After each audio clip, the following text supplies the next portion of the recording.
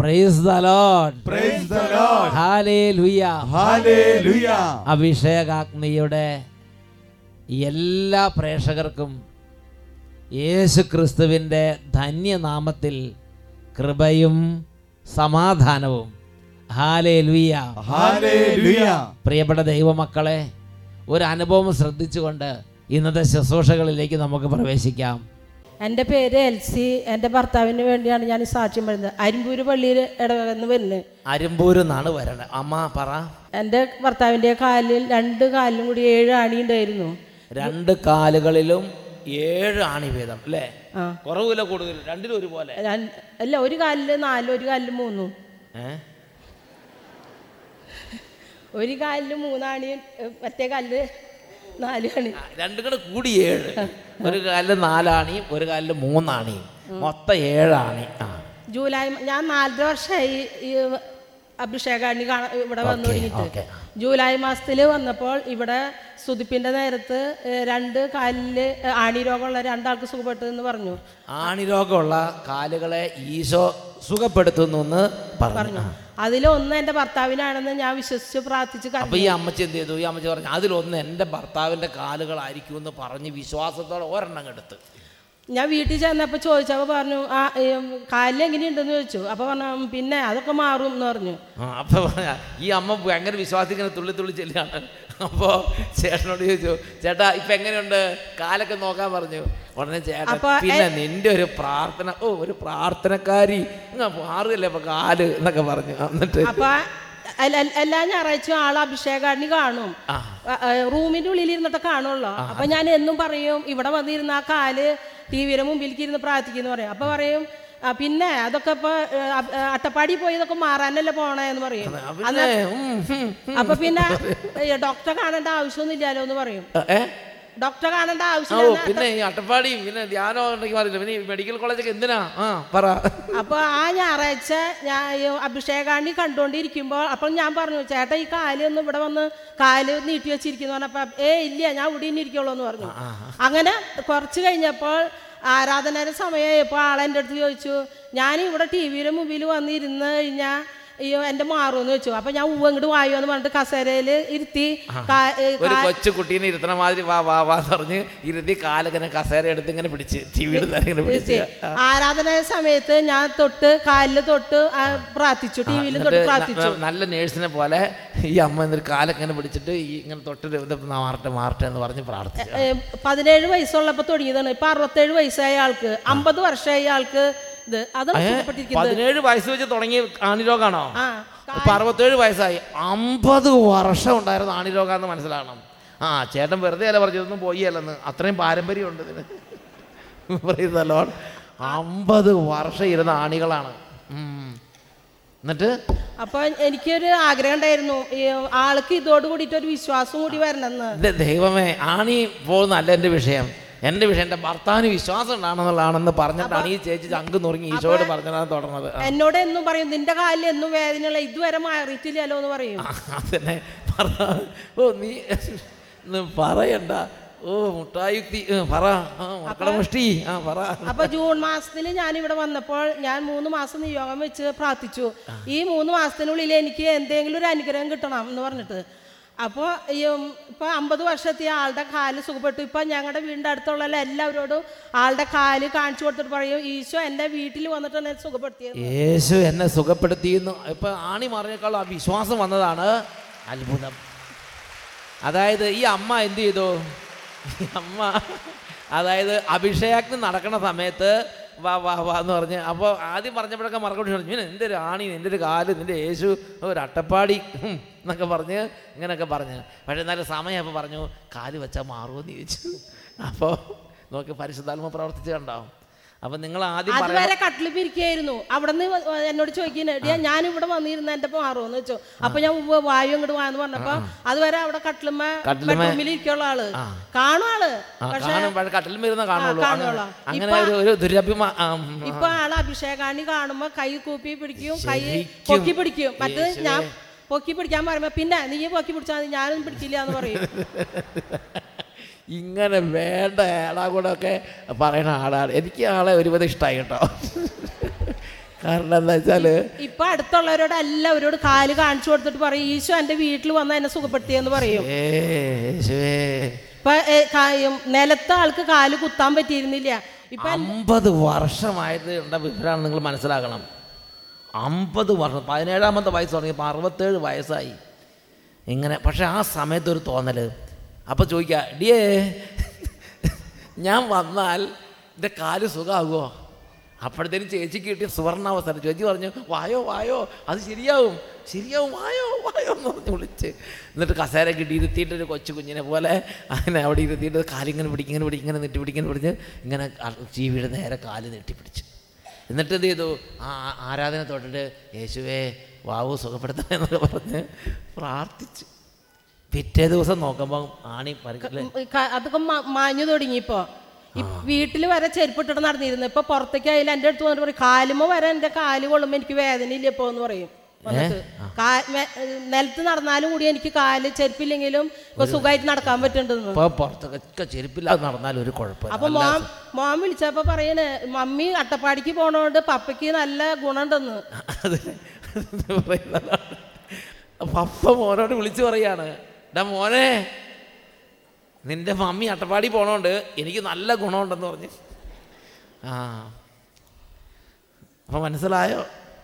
ഈ അമ്മമാരെല്ലാം കൂടെ കരഞ്ഞു തരും, നിലവിളിച്ച് പ്രാർത്ഥിക്കുന്നതുകൊണ്ട് ഒരുപാട് ഗുണമുണ്ട്. Price the Lord, hallelujah. 2 കരങ്ങൾ ഉയർത്തി കൈയടിച്ച് കൈയടിച്ച് കർത്താവിനെ ആരാധിക്കാം. Glory glory. ഓ യേശുവേ നിന്റെ പുണ്യനാമമിന്നും ഞാൻ, ഓ യേശുവേ നിന്റെ പുണ്യനാമമിന്നും ഞാൻ പാടി സ്തുതിക്കും, ഞാൻ പാടി സ്തുതിക്കും, പാടി സ്തുതിക്കും, ഞാൻ പാടി സ്തുതിക്കും. ഓ യേശുവേ നിന്റെ പുണ്യനാമമിന്നും ഞാൻ, ഓ യേശുവേ നിന്റെ പുണ്യനാമമിന്നും ഞാൻ പാടി സ്തുതിക്കും, ഞാൻ പാടി സ്തുതിക്കും, പാടി സ്തുതിക്കും, ഞാൻ പാടി സ്തുതിക്കും, പാടി സ്തുതിക്കും, ഞാൻ പാടി സ്തുതിക്കും. Praise the Lord, praise the Lord, hallelujah, hallelujah. പ്രിയപ്പെട്ട ദൈവമക്കളെ, ഇതുപോലെ ഇന്ന് നമ്മുടെ കർത്താവ് ഭവനങ്ങളിലേക്ക് വ്യാപരിക്കാൻ തിരുവള്ളമായ ദിവസമാണ്. നമുക്കെല്ലാവർക്കും എഴുന്നേൽക്കാം. Children please stand up. നമുക്ക് ഒരുമിച്ച് 2 കരങ്ങൾ ഉയർത്തി ഒരു താമസജല ധ്യാനത്തിൽ കൂടുമ്പോൾ എന്ന പോലെ പൂർണ്ണ ഹൃദയത്തോടെ ഈ സമയം ജീവിക്കുന്ന കർത്താവിനെ നമുക്ക് ആരാധിക്കാം. 2 കരങ്ങൾ ഉയർത്തി ഉച്ചത്തിൽ ഉറക്കെ സ്തുതിക്കുന്നു. Hallelujah, hallelujah, hallelujah, hallelujah, hallelujah.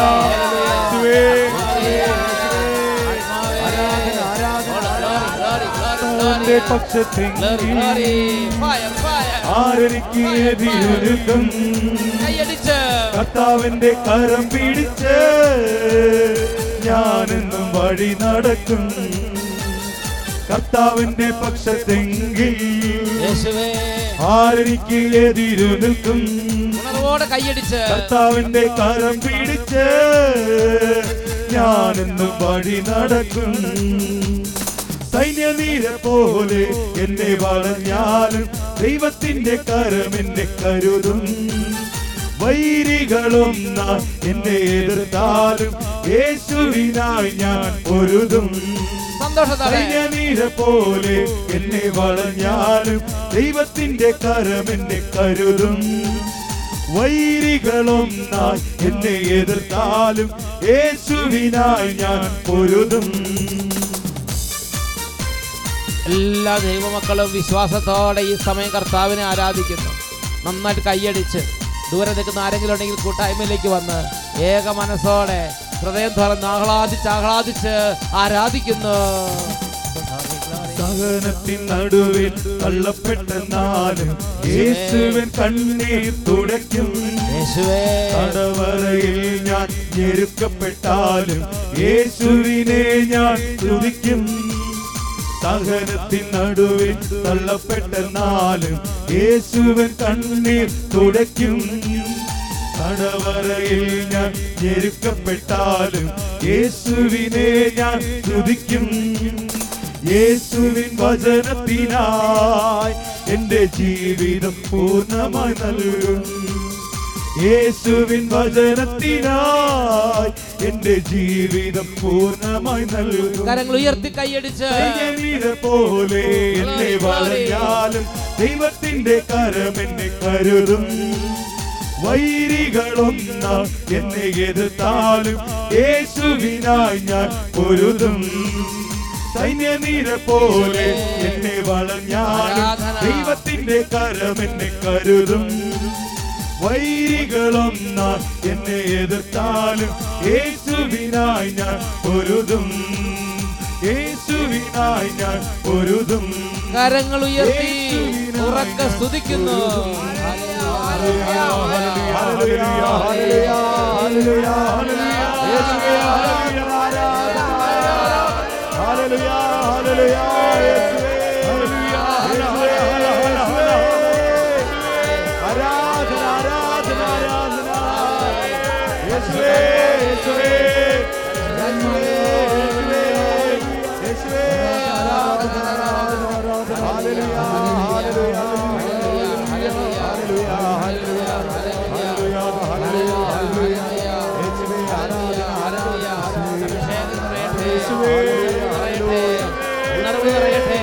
ക്ഷീണങ്ങൾ മാറട്ടെ, ബന്ധനങ്ങൾ അഴിയട്ടെ, അഭിഷേക ശക്തി വ്യാപരിക്കട്ടെ. രോഗികൾ ഇപ്പോൾ യേശുനാമത്തിൽ സൗഖ്യം പ്രാപിക്കട്ടെ. സ്പർശിക്കണമേ, പീഡകളാക്കി വായിക്കണമേ. ഭവനങ്ങളെല്ലാം വിടുതൽ കൊണ്ട് നിറയട്ടെ, സന്തോഷം കൊണ്ട് നിറയട്ടെ. Glory glory glory glory.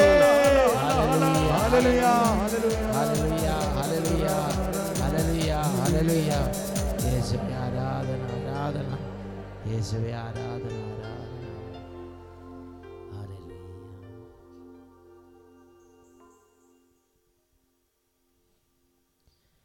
Isho മിശിഹായുടെ എല്ലാ വാഗ്ദാനങ്ങൾക്കും ഞങ്ങൾ യോഗ്യരാകുവാൻ സർവേശ്വരന്റെ പരിശുദ്ധ ദൈവമേ ഞങ്ങൾക്ക് വേണ്ടി അപേക്ഷിക്കണമേ. നിത്യം പിതാവും പുത്രനും പരിശുദ്ധാത്മാവുമായ സർവേശ്വര എന്നേക്കും ആമേൻ. ഈശോ മിശിഹായ്ക്ക് സ്തുതിയായിരിക്കട്ടെ. Please be seated. പ്രിയപ്പെട്ട ദൈവമക്കളെ, വീണ്ടും ഒരിക്കൽ കൂടെ ഈ വലിയ കൂട്ടായ്മയിൽ ദൈവത്തിൻ്റെ ജീവനും ആത്മാവുമായ ദൈവവചനങ്ങൾ സ്വീകരിക്കാൻ നമ്മുടെ കർത്താവ് നമ്മെ തൻ്റെ ആത്മാവിനാൽ ഒരുമിച്ച് കൂട്ടിയിരിക്കുകയാണ്. ഇന്ന് നമ്മൾ ചിന്തിക്കുന്നത് മിക്കാ പ്രവാചകന്റെ ഗ്രന്ഥത്തിൽ 6-ാം അധ്യായം 8-ാമത്തെ തിരുലിഖിതം, book of Micah chapter 6 verse 8. നല്ലതെന്തെന്ന് അവിടുന്ന് നിനക്ക് കാണിച്ചു തന്നിട്ടുണ്ട്. നീതി പ്രവർത്തിക്കുക, കരുണ കാണിക്കുക, നിന്റെ ദൈവത്തിൻ്റെ സന്നിധിയിൽ വിനീതനായി ചരിക്കുക. ഇതല്ലാതെ മറ്റെന്താണ് കർത്താവ് നിന്നിൽ നിന്ന് ആവശ്യപ്പെടുന്നത്? നല്ലതെന്തെന്ന് നിന്റെ ദൈവമായ കർത്താവ് നിനക്ക് കാണിച്ചു തന്നിട്ടുണ്ട്. Praise the Lord, praise the Lord. എന്താ ഇതിൻ്റെ അർത്ഥം? നമ്മളെക്കുറിച്ച് നമ്മുടെ കർത്താവ് ആഗ്രഹിക്കുന്ന, കർത്താവിൻ്റെ ഇഷ്ടം എന്താണെന്ന് വെളിപ്പെടുത്തിയിട്ടുണ്ട്. എഫേസ്യസ് ലേഖനത്തിൽ 5-ാം അധ്യായത്തിൽ 17-ാം വാക്യം, എഫേസ്യൻ ചാപ്റ്റർ 5 വേഴ്സ് 17, അവിടെ ദൈവവചനം പഠിപ്പിക്കുകയാണ്, ഭോഷന്മാരാകാതെ കർത്താവിൻ്റെ അഭീഷ്ടം എന്താണെന്ന് മനസ്സിലാക്കുവിൻ, വിവേചിക്കുവിൻ, ഗ്രഹിക്കുവിൻ. ഇത് നമ്മുടെ ഒരു ഡ്യൂട്ടിയാണ് പ്രിയപ്പെട്ട സഹോദരങ്ങളെ. അപ്പോൾ നല്ലതെന്തെന്ന്, കർത്താവിൻ്റെ അഭീഷ്ടം എന്തെന്ന് അവിടുന്ന് നമുക്ക് കാണിച്ചു തന്നിട്ടുണ്ട്. എന്നിട്ട് ദൈവവചനം പഠിപ്പിക്കുകയാണ്, കരുണ കാണിക്കുക, നീതി പ്രവർത്തിക്കുക, ഇങ്ങനെ പലതും പറഞ്ഞിട്ട് കർത്താവ് പറയുകയാണ്, അവിടുത്തെ സന്നിധിയിൽ താഴ്മയുള്ളവനായി വിനീതനായി വർത്തിക്കുക. Praise the Lord, praise the Lord. ഇതല്ലാതെ മറ്റെന്താണ് അവിടുന്ന് നിന്നിൽ നിന്ന് പ്രതീക്ഷിക്കുന്നത്, ആഗ്രഹിക്കുന്നത്? പ്രിയപ്പെട്ട സഹോദരങ്ങളെ, ഇന്ന് ഒരുപാട് പേരെ ബുദ്ധിമുട്ടിക്കുന്ന ഒരു പ്രത്യേക ദുർപീഡയാണ് rebellion against God. He is in rebellion against God. ദൈവത്തോട് യുദ്ധത്തിന് ചെല്ലുക, ദൈവത്തോട് മത്സരിക്കുക, ദൈവത്തോട് കോപിക്കുക, ദൈവത്തെ ദുഷിക്കുക.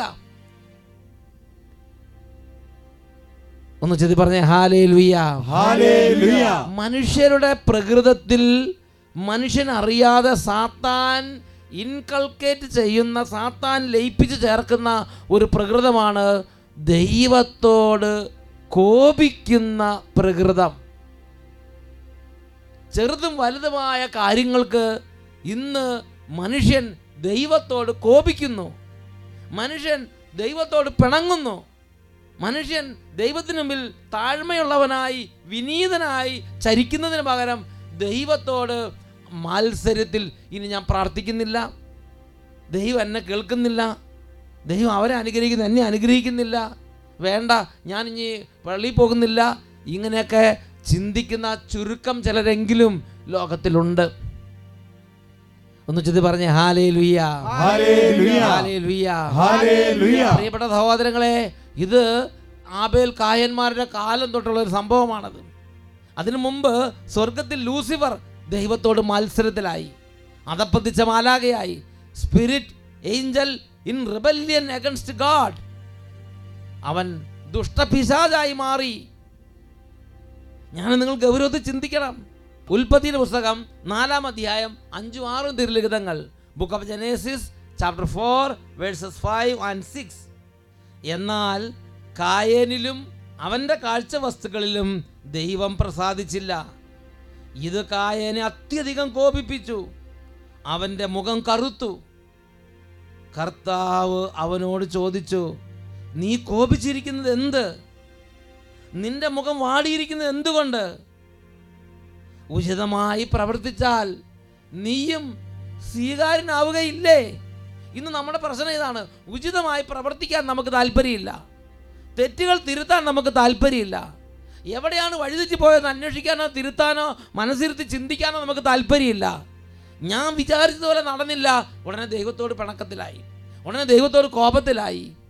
പ്രിയപ്പെട്ട സഹോദരങ്ങളെ, ഇത് വലിയ ദോഷം നമ്മുടെ ജീവിതത്തിലേക്ക് കൊണ്ടുവരുമെന്ന് തിരുലിഖിതങ്ങൾ പഠിപ്പിക്കുകയാണ്. സുഭാഷിതങ്ങളുടെ പുസ്തകത്തിൽ 19-ാം അധ്യായം 3-ാം തിരുലിഖിതം, ബുക്ക് ഓഫ് പ്രോവർബ്സ് 19:3, അവിടെ നമ്മൾ വായിക്കുന്നത് എങ്ങനെയാണ്?